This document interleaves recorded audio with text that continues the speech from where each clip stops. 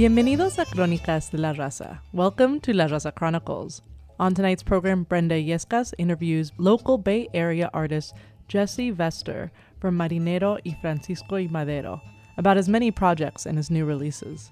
Up next, we bring you an interview hosted by Aurora Lopez, who is a Chicana mother from Oakland, who is also working in the birth world, and she offers mama-centered, family-centered general support. She does this through Semillas of Love. You can find out more about her through Semillas of Love and find that on Instagram.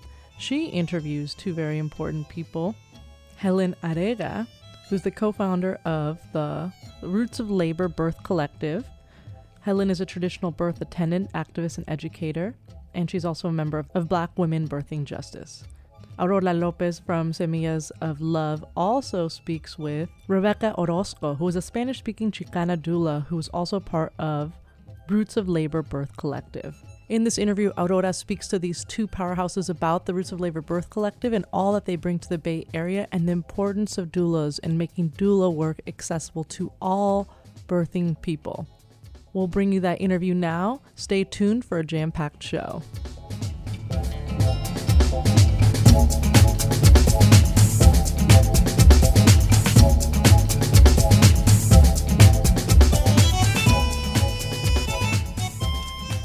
Muy buenas tardes, Radio Escuchas. Estamos aquí con las Crónicas de la Raza, La Raza Chronicles. Thank you all for tuning in. We are here excited to talk about such an important topic in our community, which is the maternal health crisis impacting brown women, Black women, folks of color.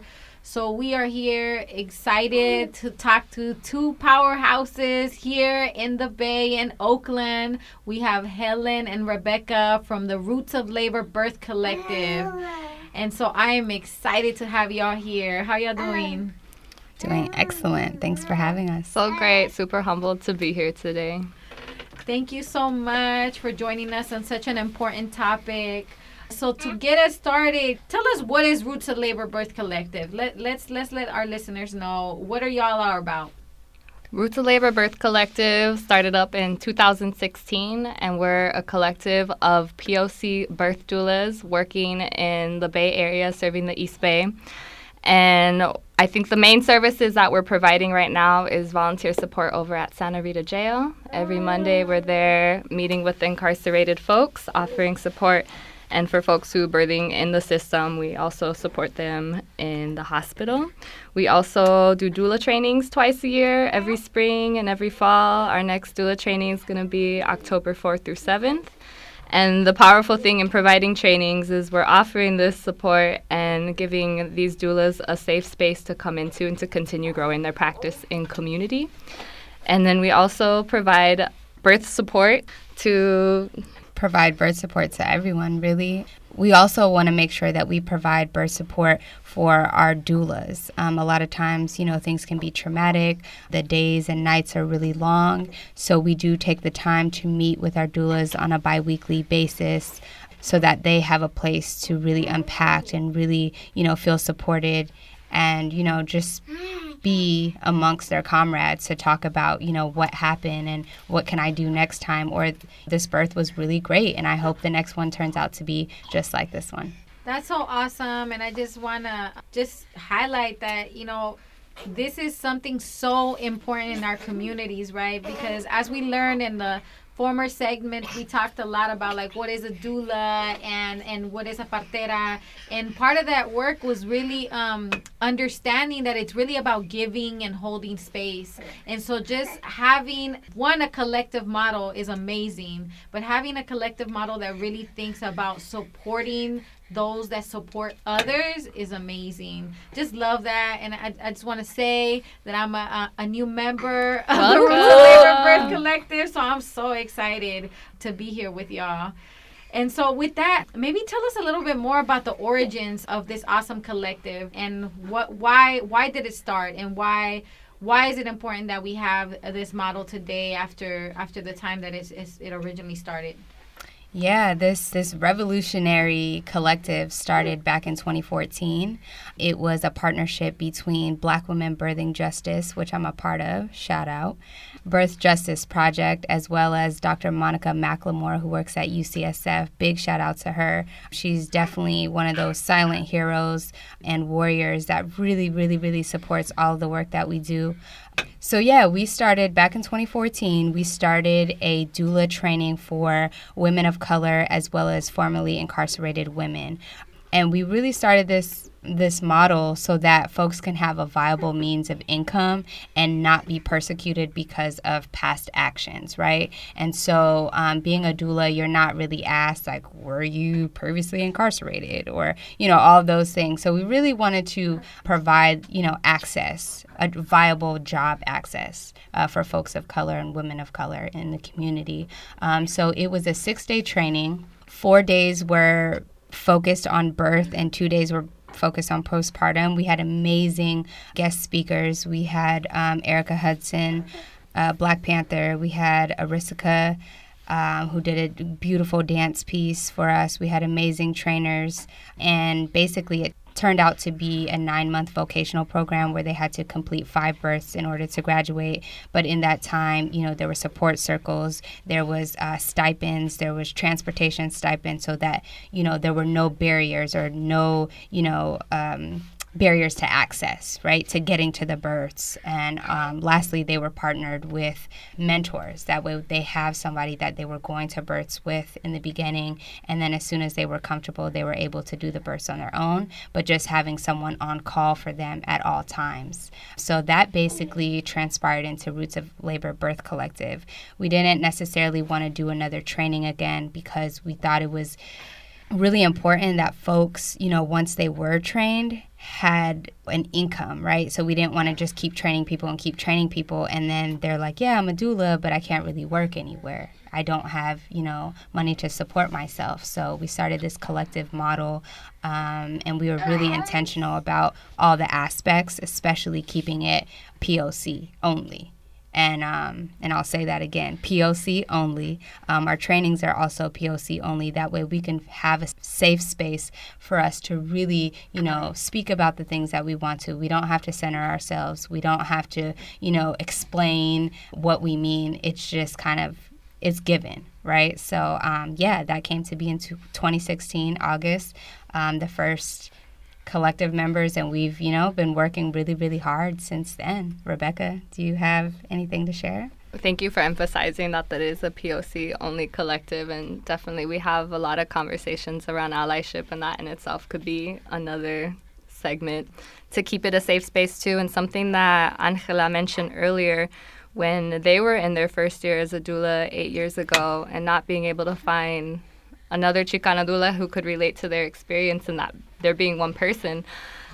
We are a collective of doulas from Ethiopia, representing Mexico, Costa Rica, so much.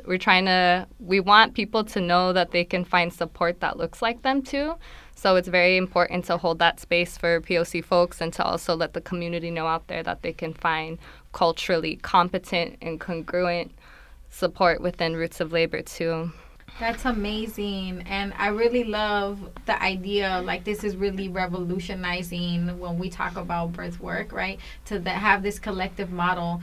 And so maybe, tell us a little bit, is this a funded project? What is that, what does that look like nowadays? I know you mentioned that there was stipends back in 2014, and that there's really this idea around supporting different birth workers that were coming out to become doulas to really, provide some self-sustainability. But what does that mean now? How does that look like today?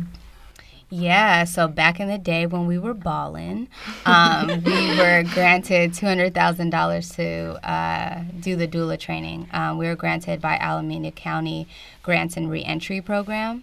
So that was kind of, the bulk of the money that we had in the beginning. Then we were re-granted again in 2016. Definitely not the same amount, but we were granted again. And from there, that's how it was our startup funds for Roots of Labor Birth Collective. Since then, we have not received any grant money. So basically at this point, Most of us do this work volunteer because we know a lot of it for us is just a passion, right? We have a passion to take care of our communities, to take care of ourselves. So the only people really that get paid on our collective are the doulas. We feel like it's really important for them to get paid because it's all of our times, but they're actually there with the birthing people day in and day out. And all of our positions are really, really important, but we just made a collective decision to have the doulas get paid. But we do need funding because, there's a lot of folks out there that are getting paid crazy amounts of money. There's a lot of, initiatives and organizations that are getting paid, $50 million to start an initiative or $200,000. And we're doing this from the kindness of our hearts, which is great. But we all need to eat and survive. It's a lot of hard work, especially I'm joining in just at the beginning, and I'm joining in just now, and the collective, and just seeing the richness and the commitment of all these awesome birth workers. And it's a huge list. It's a huge group. Like, really, when we think about, like, birth workers coming together to say, we really need to bring this to our folks. This can not be something that, that if you're privileged enough, you will get a doula at your birth. But it's something that everyone deserves a doula, right? So Can you all tell us a little bit about the Everyone Deserves a Doula campaign? So as Helen was mentioning, we've been kind of operating without grant funding for the last year and a half. We do get some in-kind donations from time to time.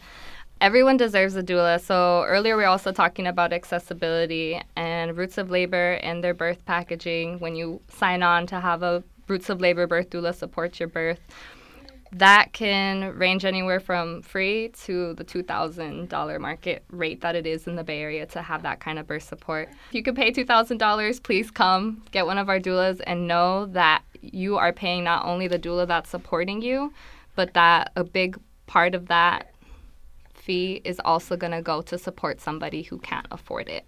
So, get a doula, give a doula. And with that, we're hoping to be able to not only empower you in your birth process, but to also empower you to participate in the birthing community and feel like you're also part of the conversation. This is really a campaign to really tackle the issue around access, which is a big barrier, especially we've had a huge influx of newcomer folks and unaccompanied minors, and we have a lot of young people, right? We've seen a decline in teen pregnancy for a very long time, but in the newcomer population, we're actually seeing a lot of like young parents crossing the border. And so it's just really thinking about the expanded awareness around access really is something to tackle. I think for folks that are listening, it'd be good to just briefly just talk about like, why have a doula? Like, why is it necessary? Why does it matter? Like, why should you as a person of color really think about, like, I need a doula? Like, that should be at the top of your list when you think about your pregnancy. You mentioned already the maternal health crisis right now going on. And just to name that right now, Black birthing people in particular are 3 to 4 times more likely to die of pregnancy-related causes. And Latinx people are right behind them. To know that the medical system that birth is moved to in just like the last 60 years, that's not how we used to do it. And that system wasn't created for us. So to be able to have a doula part of your birth process, and that's not just the birth process. We're there for the first 2 prenatals and we're there for 2 postpartum. So we try to hold you in this container of time that our birthing people are really vulnerable. And to be able to have someone standing behind you to help disseminate all the information that's being flown at you, if it's even being offered as an option and not just happening upon you. I feel like doulas have a way of really slowing down time a little bit, to giving you, this is an emergency situation. Birth is a slow process, and to be able to have that person to hold space for you in the hospital room is so valuable. I would also add having access to information.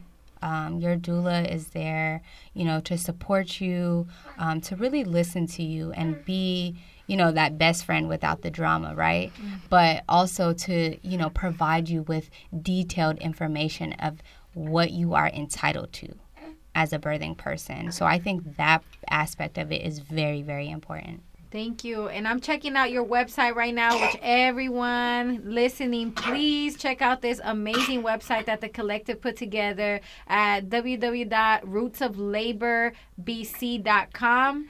And you can check out a little bit more around just how doulas make a difference. I'm checking out this page. You can click it on what's the problem, right? And one of the things that doulas make a difference is we have fewer medicalized procedures and interventions, have decreased risk of having a C-section, use less pain medication, have shorter labor times. We all want shorter labor times, right?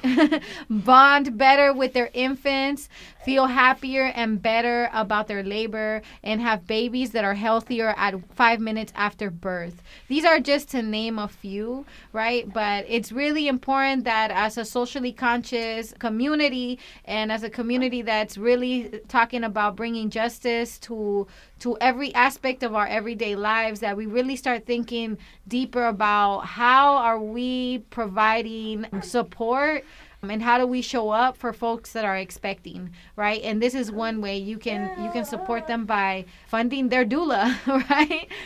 Or you can support collectives like this one. And as Helen mentioned, this is one of the collectives that is very highly volunteer based. So for all of those folks that are funders or grant writers, or that are out there really thinking about how to support a cause, this is one of the most revolutionary things you can do, is support Roots of Labor Birth Collective and really invest some of those dollars in thinking about the next generation from its inception, right? And also think about how we supporting just folks to have access. This is how you do it.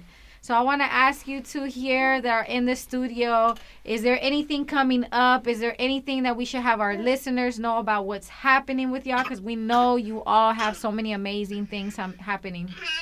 Thank you for shouting out the website. And again, to funders, people who got a little extra money that they feeling generous and want to share, we also have a PayPal button on the website. So they are tax-deductible donations. On the website, we have an event calendar, which is a great place to keep in touch. So again, we're here to support our birthing community, folks, birth workers, and people interested, but also people just wanting to be part of this conversation and know about it. In general, we're pretty disconnected from the birth process, and this is a rite of passage that we all need to be learning about. So check out the events page. Another thing that we did this spring was throw our first community baby shower. So we received a ton of donations. Thank you, everybody who donated. And we had clothes from like 0 to, 18 months. We had cribs, we had strollers, car seats, maternity wear. Definitely look out for that, another community baby shower. And also, lastly, but most important, we have a campaign called EDD, Play Off of Words. It's Everybody Deserves a Doula. This campaign is just to give you a little bit more context into what we do. We're going to have a video. The video will kind of show you a little bit about what we do, give that human perspective and that human touch, and it gets perspective from our clients to let you know that, we're actually out here, we're really doing the work, and not just, we're not just an internet group that, posts photos on Twitter or Instagram, things like that. We're actually out here doing the work. So when you see it, push all the buttons and send all your money our way. All the likes. And so we are on Instagram too, at Roots of Labor BC. And it's a good way to keep in touch with what we're doing too. Thank you. And for those of you that are incarcerated, there is also a way to listen. I know we have a lot of listeners that are behind bars, so please check us out and know that Roots of Labor Birth Collective also has a presence at Santa Rita Jail, as Helen mentioned, so that's also accessible to birthing folks there, which is awesome, and I love it, and I love talking about that work because it's so necessary. It's really about bringing birth justice everywhere, right? Shout out to our people at Santa Rita Jail, too. We love you, and you are the roots of why we're even here today. And with that, I want to thank our guest. I'm so honored to have both of you here. And thank you for all your labor of love and everything that you do for our community, for our loved ones. Helen and Rebecca have been in the studio talking to us around bringing birth justice back to low-income folks of color. So thank you so much. And we'll see everyone at the next segment. And Gracias. Goodbye. Thank you for having us. Y a la vaya, vale, ven. A la vaya, vale, ven. Lleva la vaya, vale, van. A baila, baila. A baila, va.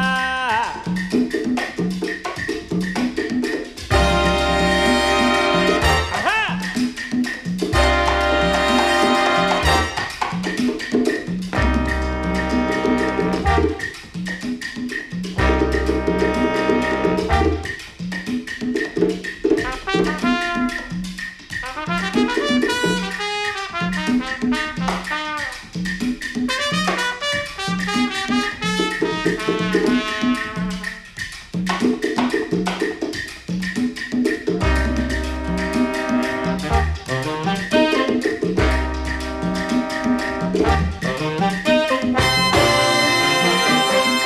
La conocí en una fiesta y como yo no tengo pena, su teléfono apunté antes de que se me fuera. Al otro día llamé para invitarla a salir y entre suspiros y risas ella me dijo que sí. Ay, la, ya, la, va. Me compré una ropa fina para dar mejor impresión y unos zapatos de charol que los cuido todo el día. Salí de casa apurado sin darme cuenta que habían anunciando agua y viento y que mi paraguas no había. Ay, Dios. El aguacero cayó, me mojó de mi cabeza, arruinando la esperanza de dar mi primera impresión. Ella cuando a mí me vio, casi se murió de risa cuando miró mi camisa, mi saco y mi pantalón. Y como ella era fina y también muy educada, solo me dijo mi amor, se te encogió la corbata. Parece que era barata, baratita de la mala.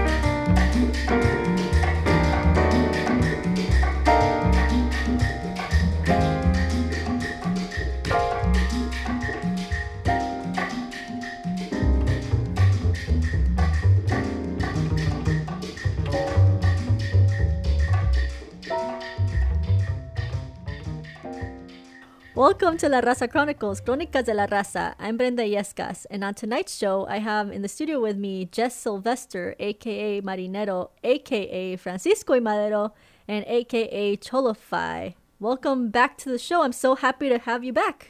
So glad to be back, Brenda. This is my second time doing Raza Chronicles, and thank you for reaching out to me one more. We had a great conversation last time. Yeah, I'm super excited to talk about all your new projects. And did I name all your various projects? I'm not sure. You're super busy. Most of them. There's another one called Crisis Man, which is a band I have with a bunch of friends from the North Bay. But it's like we all live in different places, so it's kind of a nice project to have when we're all around, but not really ongoing or not something I'm taking too much of my time. But the other ones are projects that I'm currently working on. So I mentioned all your various projects. Mm-hmm. How would you describe the sounds in each? For Marinero, I would say it's like the singer-songwriter solo project of mine. And I approach it with guitars and pianos and basses. And it's like, I guess it's more pop in like the easiest way to say it. But I feel like every album has a different character. And I guess for the most recent one, I was heavily influenced by music that was happening in Brazil in the 60s and 70s, and maybe bands like Los Freddys and some Latin soul. And like it was a nice channel for me to kind of try out a bunch of ideas, But I think all of them kind of have a little bit of a Latinx musical style to them, and especially Francisco Madero, where we sample a lot of music mainly, so we take records or we collage them and build on top of them with other live instruments, but it's mainly coming from Latinx sort of cumbias or like bossa novas or like all across the board, like different styles of music. And then with Cholo-Fi, it's similar with the idea of collage and sampling, but it's more of a fun project for me when I'm not writing songs and I'm like still wanting to create music, and it's like a nice process to make mixtapes. And having friends that are DJs, they will always expose any friends that love music. You're always like rotating or getting introduced to new sounds and new music, and for that it's a nice way for me to cherry pick little parts of these songs and tell a story with them, or try to make something experimental, but also I don't know, they're mixtapes, but they're also like very weird.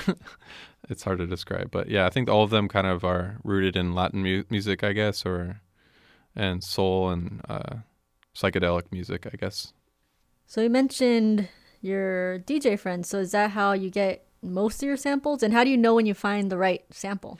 I think because it's just like any song might have a specific part that you just really resonates with you. And it may just be like, there was a song by the Delphonics called like Hey Love, and like I love that song. It's just like a very beautiful song, but at the very end there's this fade out ending that's just three voices doing call and response of hey love, hey love, hey love. And it always struck me, and it's like I think of music in that way, where if I hear something really cool, I'll try to like gravitate toward a specific part and kind of hone in on it, and then I just like loop them. But with DJ friends, or just any friends, I feel like music is the most talked about, besides, like within my group of friends that do music or play music as DJs, like we're usually always connecting on that level. And so everyone's always introducing each other to new music, whether you see them perform live or whether you're just talking or hanging out, driving in your car, or having friends that or either in bands or DJs, like they're gonna. It's really great. Everyone's gonna kind of expose each other to something new and keep it refreshing. Tell me about, I guess, the most memorable sample that you've heard recently. What's like the most memorable one that you remember? You're like, oh my god, this is face melting, amazing. That's something that I needed to sample. Yes. Well, yeah. I guess my first thought was Jeanette. Un día es un día, or like there's this one Jeanette song. She's like a pop artist from like the 70s, 60s, 70s, 80s. I remember when I first heard it, it was just it's old. It's like a little bit 70s, a little bit 80s.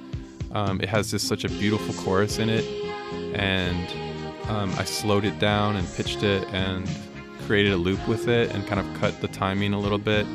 That was like the first thing to come to mind. You know, that's like such a beautiful song to me, and just to hear it repeated over and over and looped, for me it was like very satisfying to hear. And I remember when I heard it, I just like knew. Mirándonos enamorados, como si fuera el mundo a terminar. There's also this group recently called Ghetto Brothers. They're from like they're Puerto Rican, but they're from New York. They're from the Bronx. And they're like the coolest band because you grow up on the West Coast and you're exposed to Chicanx culture, but there aren't as many Puerto Ricanos around here. So it's like, it's cool seeing like different aspects of our culture, you know, or Puerto Rican culture, different experience or different traditions or different music, you know. And they're American in the sense that they're Mexican. I mean, they're Puerto Rican, but coming descent, but they're growing up in the Bronx, and they're in gangs, and they're like they like wear vests with their gang name on it, the Ghetto Brothers. But they also happen to be exceptional musicians and songwriters, and their music has a flavor with the percussion and everything, of like rock and like a kind of a sort of Santana sound as well. But there's a song that they have called Viva Puerto Rico that is like really gorgeous, and it's like really smooth. And I decided I was listening to them around the time that the hurricanes hit, which is almost a year ago now, but I really wanted to use that sample because I love the song, and also because I really wanted to kind of prop, you know, Puerto Rico right now as well. Puerto Rico es nuestra isla y nunca se olvide de eso, ¿entiendes? I want to talk a little bit about your new, I guess, album project from Francisco y Madero. Yeah. It's called Amor de Lejos. Yes. Super excited about this album. I think it has everything for everyone, pretty much. Like, it has Tropicalia sound, a little bit bossa nova, some oldies. So tell me a little bit about the album and how it came about. Yeah, I love. It's probably my favorite record that we've had so far put out.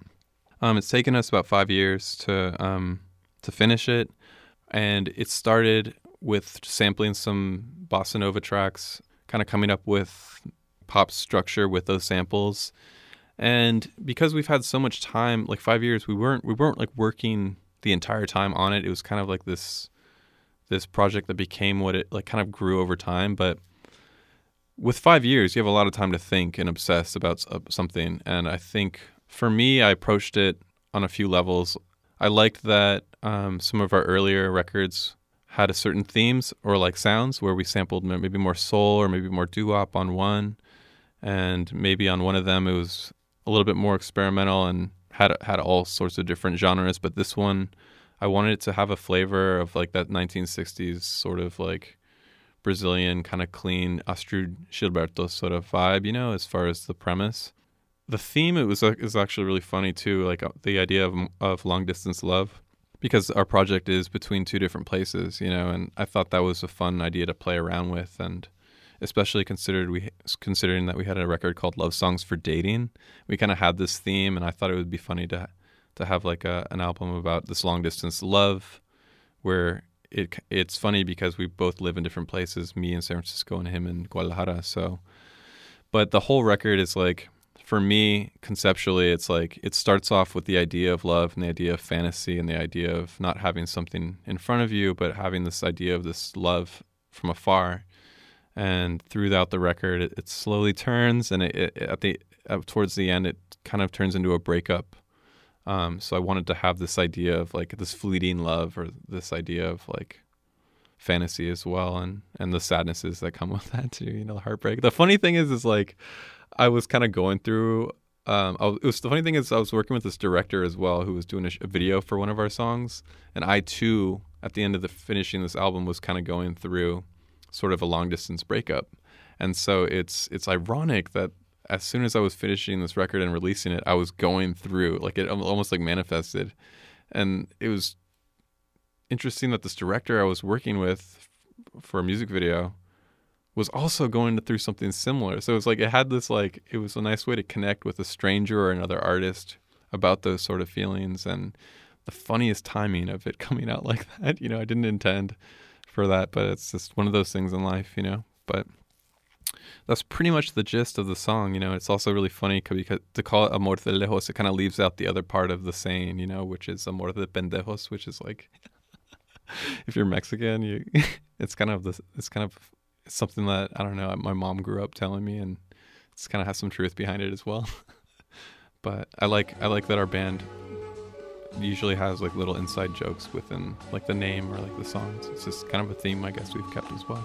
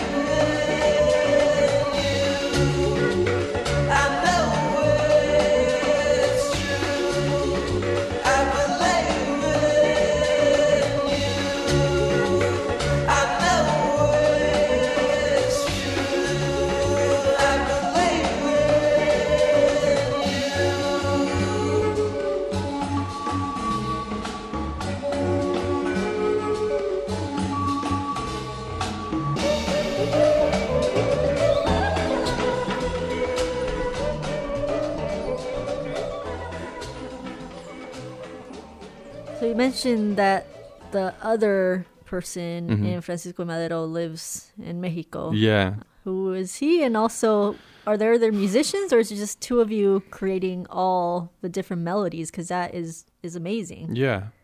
This one, well, it's Carlos Pesina Sier is my partner for Francisco Madero, and this album, I'll tell you a little bit about him. Like, I met him in 2013 in Guadalajara, and I was didn't know many people in the city, and I was using MySpace as a musician as a way to network with other artists in the area.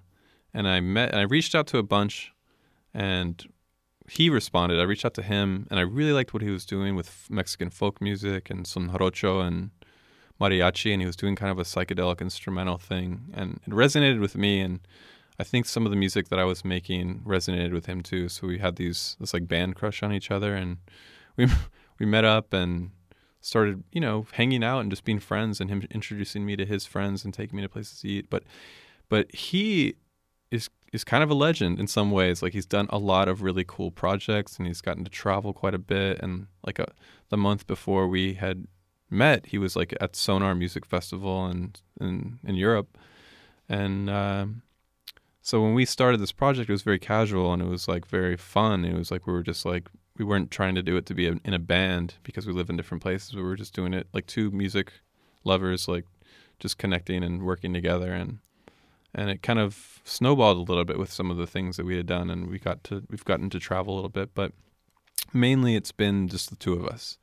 On this record specifically with Amor de Lejos, we kind of brought up the production a little bit more in terms of getting people to play vibraphones, getting musicians to play classical guitar at certain points, getting with percussion. We kind of where we've come from a background of usually just sampling and adding maybe guitars between the two of us, we decided to it just came out naturally, working with different musicians that play different reed instruments or horns. It's a mixture of both those, which is kind of a nice balance, of samples and trying to blend it with flutes, like live flutes and things like that, to give it that extra, to actually like give you a way to like compose as well over these samples. So like we definitely did a lot more than we have in the past on this record. And where was it recorded? In my bedroom, and mainly for like my parts, and then my setup is a laptop and a few microphones and like an interface, and it's very easy to be portable. So I would go around. I would have people come over to my place. I would go to people's houses. So yeah, just moving around very, very easily. And for him, he records pretty similarly, like where he's living at home and in Tlaquepaque specifically, and has people come over and record with him as well. So like home studios, basically. I want to focus on two of my favorite tracks Yeah. from the album. Amor de Lejos, of course, the Yeah. title track. Yeah. And Dos las Dos. Oh, yeah. Yeah. I want to also ask, in Dos las Dos, I hear a little bit of theremin. Is that a Yeah. sample, or is that someone played that? Yeah, you're right. So that was a theremin actually, and it was a theremin like patch like through MIDI. So it wasn't like a real theremin, but it was like it was used, like the sound of a theremin was used in the recording, and yeah, that's one of my favorite songs on the record too. It's the last song on the album, and it's like the breakup song, you know.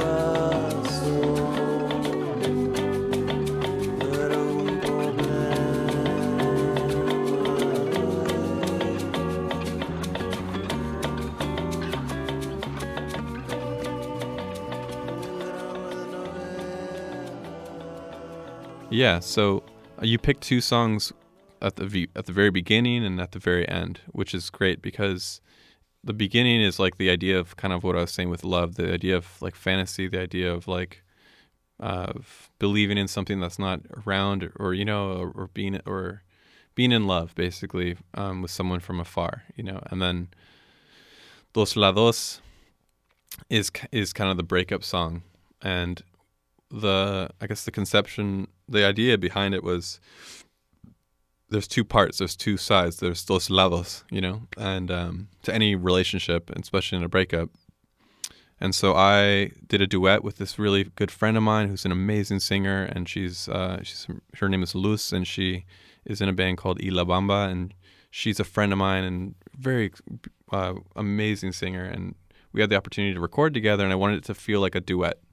So I wrote both the parts for the melodies and the lyrics, and so for the first half of the song is the guy's perspective, and he's passionate and very sad, and the melody is very minor and sad and haunting, and you hear his side, and then there's a break, and then Luz sings her side, and she's more like, hey man, it was just like a summer thing, like you know, maybe we should just keep a distance, or maybe I'll see you sometime when I'm on vacation, like way less heavy, you know, like this idea was, you know, two different people having two different interpretations of this love, and it's also from afar. Like the first part's in Spanish, and the second verse for Luz, the female part, is in English. So it's kind of plays around with certain themes of being in different countries, being from afar, and people having two takes on a relationship.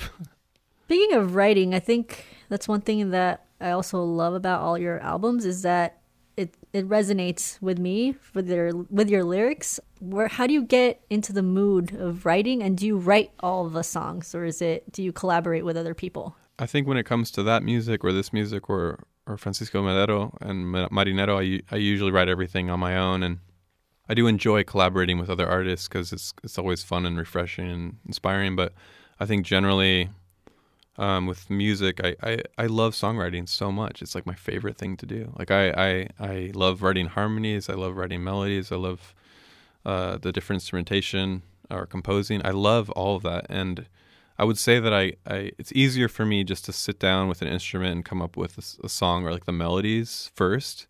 But lyrically, it just takes me I spend way more time like really thinking about it and trying to tell a story or like connect the songs with other parts of other songs, you know. And I don't know why I've gotten into this way of songwriting where it's really easy just to have an idea and write it and there it is. But I've been really into making these like conceptual records lately and like trying to really string things together. And it's more work, but it's like really fun and rewarding, and and you can't always predict the things you're going to come up with, but sometimes they just come to you in a very natural way, and I'm really glad to hear that you connect with it. I mean, that's why I spend, I think, so much time doing it. It's because I want to connect with other people about those things and share that, you know. So I would say writing lyrics is probably the hardest part. A record like Amor de Lejos took 5 years, but it took a lot of thought, you know, writing those lyrics. But yeah. And we were also talking about your upcoming release called Trópico de Cáncer. That's it, yeah. And it's from your other project called Marinero. Yeah. When is that set to release? I guess spring of 2019. It's the third Marinero album. It's one that I got to record in Mexico in May and June with a bunch of good friends, and been talking to a few different labels, and they sound interested in putting it out on cassette and vinyl, and it's very exciting. So it's like it, and right now I'm working on some music videos for that, and with some different artists in LA, and it's been really exciting. Working with all these different creative people in the process of recording the music. It's been very fun to like collaborate with other artists with making these music videos, and I feel really good about it. You know, it was really it was a difficult time like right before recording, but the music was like it was the first time music became like a healing process, you know, where like it was very cathartic, and I've never put out it was more of a heartfelt like sort of album, I felt, for me. And even though each album has its own character, this one had a different sort of cantante, like classic romantic vibe that I'd never really experimented with as much, and I really enjoyed that character, and to see where it comes next. But yeah, I mean, it's one of my favorite albums I've done so far for many reasons, and I'm really excited to share it.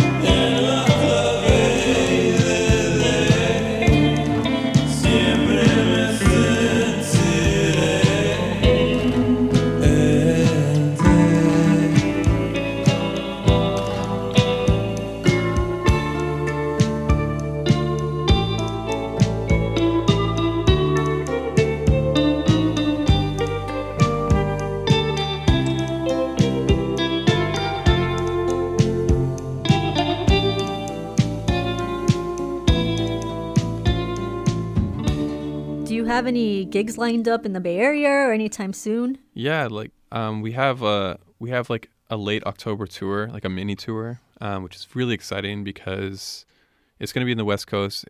It's sad that we're not going to come through the Bay Area, and I wish we could, but we're going to be supporting this artist that I mentioned that sang on Dos Lados, and she's in a band called Ilabamba, and lives in Portland, and we're gonna be following her and supporting her like mini tour for this new release that she's putting out.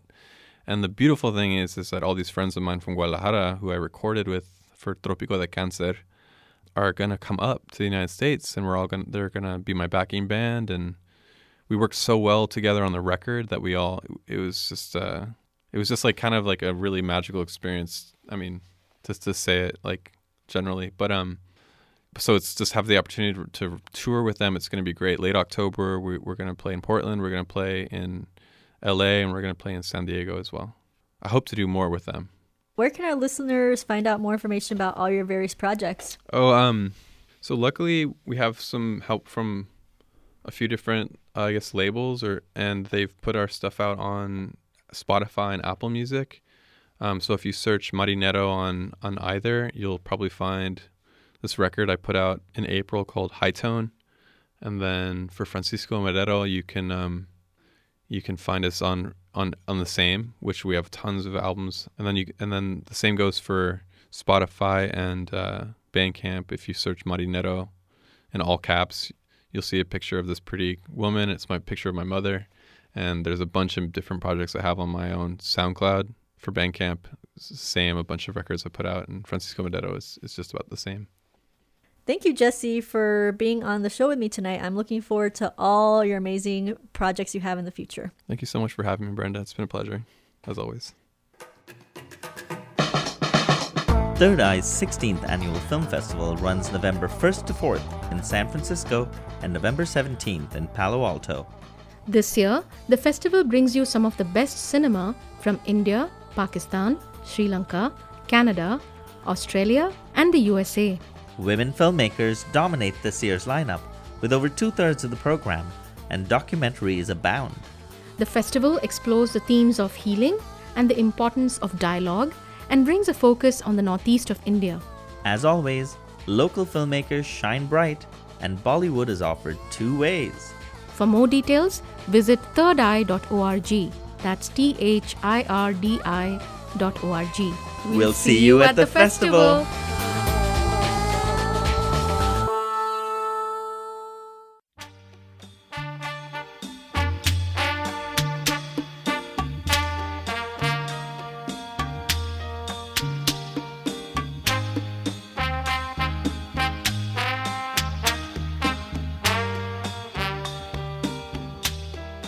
And now we bring you Cronicas de la Raza's calendar of upcoming events. We have a focus on Dia de los Muertos since that's around the corner. We recommend that folks check out SOMARTS, their Dia de los Muertos exhibition. The theme of this year's exhibition is honoring our ancestors by fighting for the future. They'll be specifically honoring Renee Yanez as well, who, along with being one of the co-founders of Galería de la Raza, is also an instrumental pillar at SOMARTS. The exhibit will be at SOMARTS, which is 934 Brannan Street, and the show will be up until November 9th. In addition, we recommend checking out Dia de los Muertos Altares at the Mission Cultural Center for Latino Arts. You can check out this year's focus, which will be Remember Us, Recuérdanos. And the Mission Cultural Center is 2868 Mission Street. Brazarte presents Sam Brazil Roots of Samba. Brazarte presents a dance and music performance that explores the diversity and evolution of Brazilian samba, from its roots in Afro-Brazilian slave traditions to the dazzling display of technique, sensuality, and power it has become. The show is October 27th at 8 p.m. at Dance Mission Theater in San Francisco, and October 28th, 7 p.m. at Casa de Cultura Brazarte in Berkeley. You can find out more at brazarte.com. There will also be an important art show at the Richmond Art Center called What is Border Art? A View of Califas from San Francisco Bay. ¿Qué es el arte fronterizo? Una vista de Califas desde la Bahía de San Francisco. Join curators, writers, and critics for a lively roundtable conversation in conjunction with the Richmond Art Center and the Art of the U.S.-Mexico borderlands, El Arte de la Zona Fronteriza, México-Estados Unidos. This talk will be Saturday, November 3rd. You can find out more at the Richmond Arts Center website. And last but not least, you can check out the Oakland Museum, which will have focus on Dia de los Muertos as well. To find out about more events happening in the community, as well as listen to this show again, you can follow us on Facebook at facebook.com/La Raza Chronicles, or you can subscribe to our show on iTunes or Stitcher, or go directly to soundcloud.com/La Raza Chronicles to listen to this show again. If you'd like to contribute any ideas, events we should cover, or want to be part of our collective in some way, you can email us at larazacchronicles@kpfa.org. That's larazacchronicles@kpfa.org. Today's program was produced by Nina Serrano, Brenda Yescas, and myself, Julieta Kuznir. Muchísimas gracias y buenas noches.